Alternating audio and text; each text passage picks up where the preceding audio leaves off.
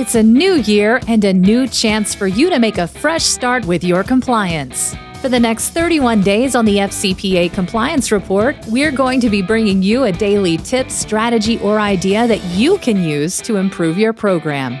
Here's your host, Tom Fox, the Compliance Evangelist. Day 10, the use of social media in compliance. What is the message of compliance inside of a corporation and how is it distributed? In a compliance program, the largest portion of your customers are your employees. Social media presents some excellent mechanisms to communicate the message of compliance going forward. Many of the applications that we use in our personal communications are free or available at very low cost. Why not take advantage of them and use those same communication tools in your internal compliance marketing efforts going forward? Louis Sapirman, Vice President and Chief Ethics and Compliance Officer for the Panasonic Corporation of North America, often talks about the integration of social media into compliance. It is not simply about having a younger workforce, but frankly having a workforce whose primary tool for communication is social media. If your company is in the services business, it probably means that has an employee base using technological tools to deliver solutions.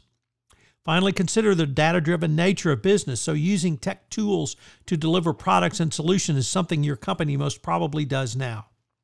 The use of technological tools.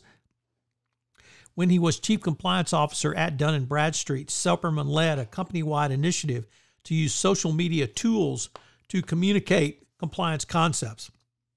Not surprisingly, as with most initiatives, Sapirman said it began at the top of the organization with full support of the company's CEO at the time. Sapirman noted that the CEO saw the advantage of using social media internally and challenged his senior management team to take a new look at the manner in which their corporate functions were utilizing social media. From there, Sapirman and his compliance team saw the advantages of using social media for facilitating a 360-degree approach to compliance communications. Sapirman comprehended the possibility for use of social media with externals to the company as well. Internally, D&B identified a tool called Chatter, which is used in a similar manner to Twitter for those who engage in tweet-ups. Dun & Bradstreet created an internal company brand in the compliance space using the hashtag #DoTheRightThing, which trended in the company's Chatter environment. D&B used the hashtag when facilitating a Chatter Jam, which is in essence a tweet-up, which it's a real-time social media discussion. The compliance team would enter the event, which is held at various times in the day, so it can be accessed by D&B employees literally anywhere in the world. The compliance function would see the Chatter Jam so employees were aware of the expectations and engaged in the discussions respectfully of others. When Dun & Bradstreet began these sessions, employees were reminded that if they had a specific or individual concern, they should bring them to the compliance team directly or through the hotline. However, Sapirman noted as the program moved forward, they did not have to continue to make this admonition as everyone seemed to understand the ground rules. The seeding evolved only to relate the topics that each Chatter Jam would begin with going forward. One of the concerns lawyers tend to have about the use of social media is with general and specific topics coming up and the ill that they might cause the organization in litigation. While those situations certainly can happen, it was Sapirman's experience that if you made clear the ground rules about these discussions, the types of issues usually did not arise. And that was certainly his experience at Dun & Bradstreet.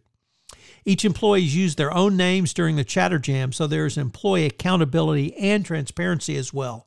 Sapirman said that they further defined each communication through a hashtag so that it can not only be immediately be defined, but also searched in the archives going forward. An important part of document.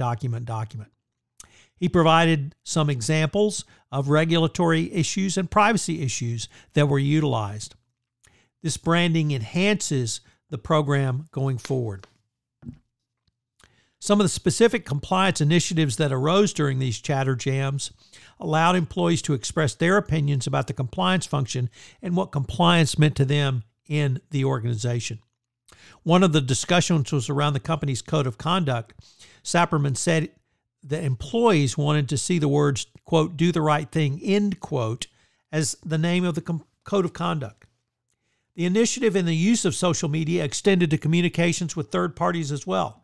Sapperman said that the company allowed some of them to access its internal chatter tools to facilitate direct communications. Further, these external contractors could connect with the company through Twitter. He said that D&B consistently communicated to the greater body of customers about compliance initiatives and compliance reminders on what the compliance function was doing. Finally, Sapperman is firmly in the camp of social media, that it is an important communication tool and to make sure that the compliance team are getting their messages out there. Sapperman also described using chatter in a manner that was almost like a Facebook Live function. Short video vignettes about compliance can be delivered quickly, inefficiently, and most importantly, at extraordinarily low cost. If you don't know how to do Facebook Live, I'd suggest you find a millennial in your workforce because they'll know how to use Facebook Live. Another approach was suggested by the company Hootsuite and its social media tool Periscope. Hootsuite had a campaign called Follow the Sun, where they asked employees to showcase what life was like with the hashtag HootsuiteLife. They gave access to different people in every office across the globe, and throughout the day, they would follow the sun, and people in different offices would log into the Hootsuite account and walk around the office showing off their culture and interviewing their friends, etc. They would talk about the importance of culture, and now they were proving it. The number of inbound applications drastically increased after people got that sneak peek of the company. Think about what a powerful presentation this could be for your organization if the focus was on compliance and ethical values. These initiatives drive home three key insights. The first is how compliance, like society, is evolving, in many ways even faster. As more millennials come into the workforce, the more your employee base will have used social media all their lives. Once upon a time, email was a revolutionary innovation. Not so anymore. If you're not communicating in these manners, you are falling behind the eight ball. So what are the three key takeaways for the day? First, incorporation of social media in your compliance communications can pay big dividends. Number two, always focus on the social part of social media. And number three, you can use internal corporate social media to facilitate a 360-degree communication on compliance. I